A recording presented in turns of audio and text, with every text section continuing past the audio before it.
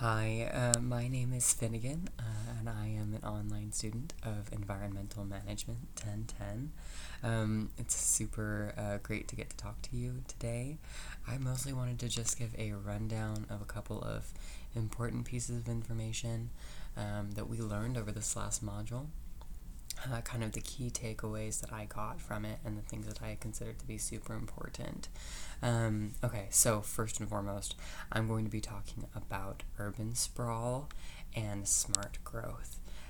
So just to kind of give you a basic rundown of what those are, this is the most key piece of information that you're going to want to take away from this. Urban sprawl is unrestricted development of land outside a city. So essentially just means that just kind of, planning it as it goes. There's not a ton of planning involved with the city. Oftentimes it's due to outside factors, and that's typically due to significant urban growth. And that means, so when a population of an urban area starts to increase due to a number of push and pull factors. So there's a couple of different types of push and pull factors with varying degrees of intensity. You can be dealing with new job opportunities. That's a pull factor. But then there's obviously more intense types of push and pull factors. So for example, push factors can typically include things like drought, mass employment, poverty, things like that. And then pull factors revolve around benefits that might be present if someone migrates to the city. So you can kind of view it as if you had a string that, tied to your chest and you're being pulled from the city, or you're being pushed from the city from behind, or to the city from behind, for a number of reasons. So you'll see oftentimes, especially in developed countries, they are related directly to environmental issues. These push and pull factors, they often surround sustainability and a lack of access to resources. So for example, this is something that was mentioned in our textbook, and I thought that it was a super important thing to mention just because it's a fantastic example of urban growth. It's a city in Niger called, I hope I'm saying this correctly, Niamey, right? So this city was very, very, very small to begin with. And just over the last couple decades, it has, I don't even know if it's been decades, but it's been a very short period of time, right? The population, due to really extensive push factors, so famine, poverty, migration due to humanitarian reasons, kind of all moved towards this city. So there are now over 1 million residents, and that was in about 2000, I believe, was the last statistic that provided. So, and all of these people, right, the interesting thing about this city, and it is a perfect example of how intense urban growth can get. Most of these people don't have houses. They're living in very basic spaces outside of this home. Most of them are intense. They don't have access to basic resources such as food and water and sanitation. So their lives are often at risk. But for them, it's safer for them to be in this environment. It's better for them environmentally to live there than it was where they were previously. So that is like the perfect example, a bit of an extreme example of what urban growth would look like. But essentially, as you can imagine, with this city, a lot of these push and pull factors, these push and pull factors often cause large populations to move from one place to another, right? However, these cities often that are existing here before, right, these smaller areas, can't sustain large populations. This includes developed countries, this includes developing countries for a number of reasons. I think oftentimes people just can't foresee the reasons in which a city might become large, right? So oftentimes we're missing like very important parts of what humans need to survive, right? And so especially in developing countries, it kind of raises the question of what are developed countries, like the United States. What should they do what should we do to help support these developing countries, right? A lot of the push and pull factors that these people are experiencing, I'm going to kind of pull away from the phrase push and pull, and kind of just call it what it is. Famine, war, environmental, climate change issues. A lot of these are caused by, pretty significant overuse of valuable resources. And that's, partially the responsibility of developed countries, right? That's the reason why those issues are there. So oftentimes you'll kind of see this as a conversation of like, what are developed countries supposed to do? What can they do to support these developing countries when they have these massive cities with very little resources, and they just can't support themselves, they can't sustain themselves. So as I bet you can imagine, when you have a lot of people that are moving to an area, and this applies across the board, right?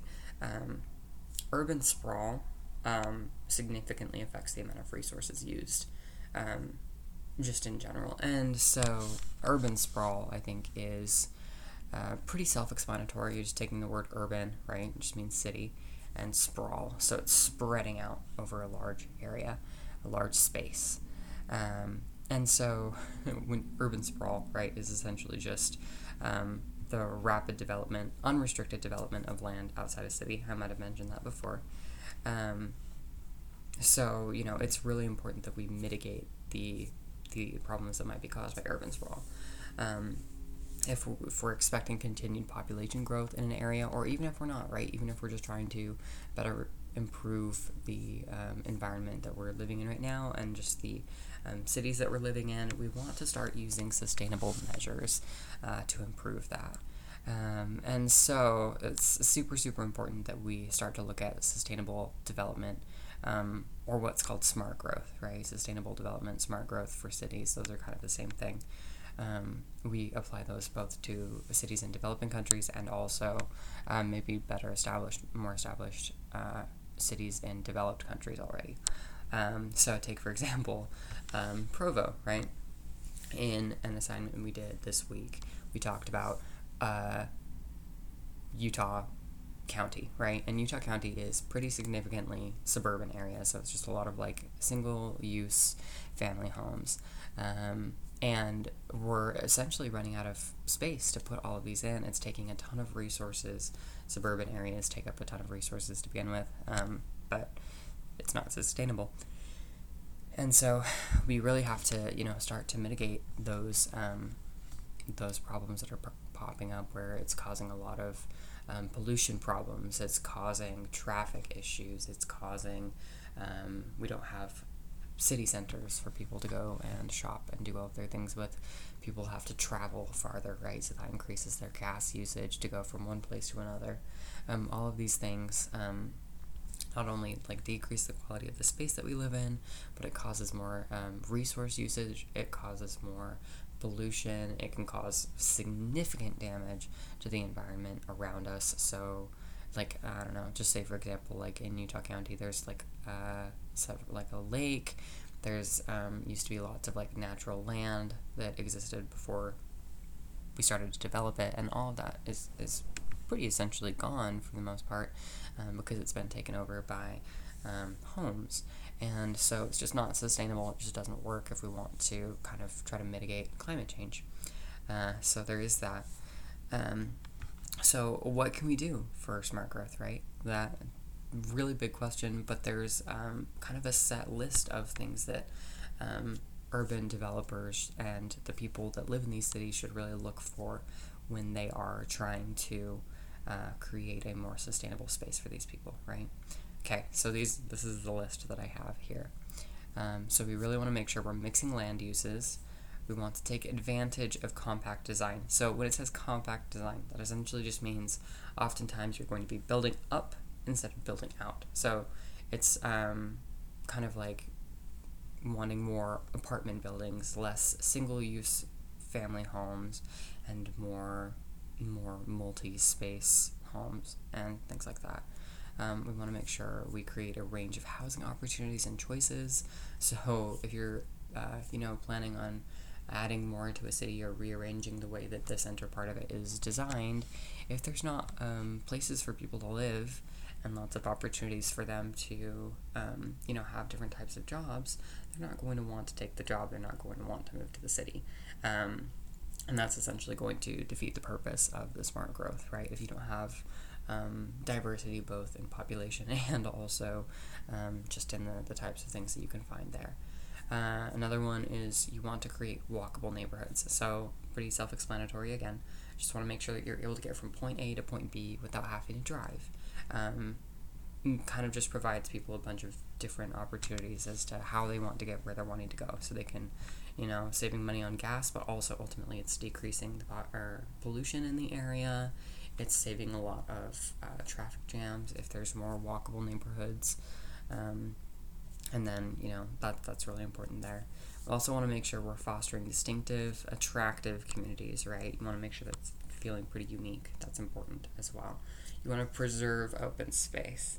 So that means lots of greenery if possible. There's several cities in the world that are called garden cities, and that just essentially means that they revolve around nature. They revolve around green spaces because it's meant to be good for, just good for the environment, good for people. It really helps, help the environmental factor of why we want to do smart growth, right? It also makes the city beautiful, makes it look more environmentally friendly and more like you're wanting to live there, right? Want to make sure that you're developing towards existing communities. You want to provide a variety of transportation choices. So like I said earlier, it's important that, people are able to walk from point A to point B if they want to. But if they want to take the bus, they can, right? So not a lot of places have that accessibility. You can be in large cities and they just don't have a ton of access to public transit. And that is a super, super, super important factor. A lot of developing countries don't have a lot of vehicles, but as they start to grow, they do start to buy them, and that becomes a symbol of growth and prosperity, right? But then the problem is that the roads can't sustain them, right? When you have a massive population and everyone has cars, you can't match that. There's no way that you can take care of that, right?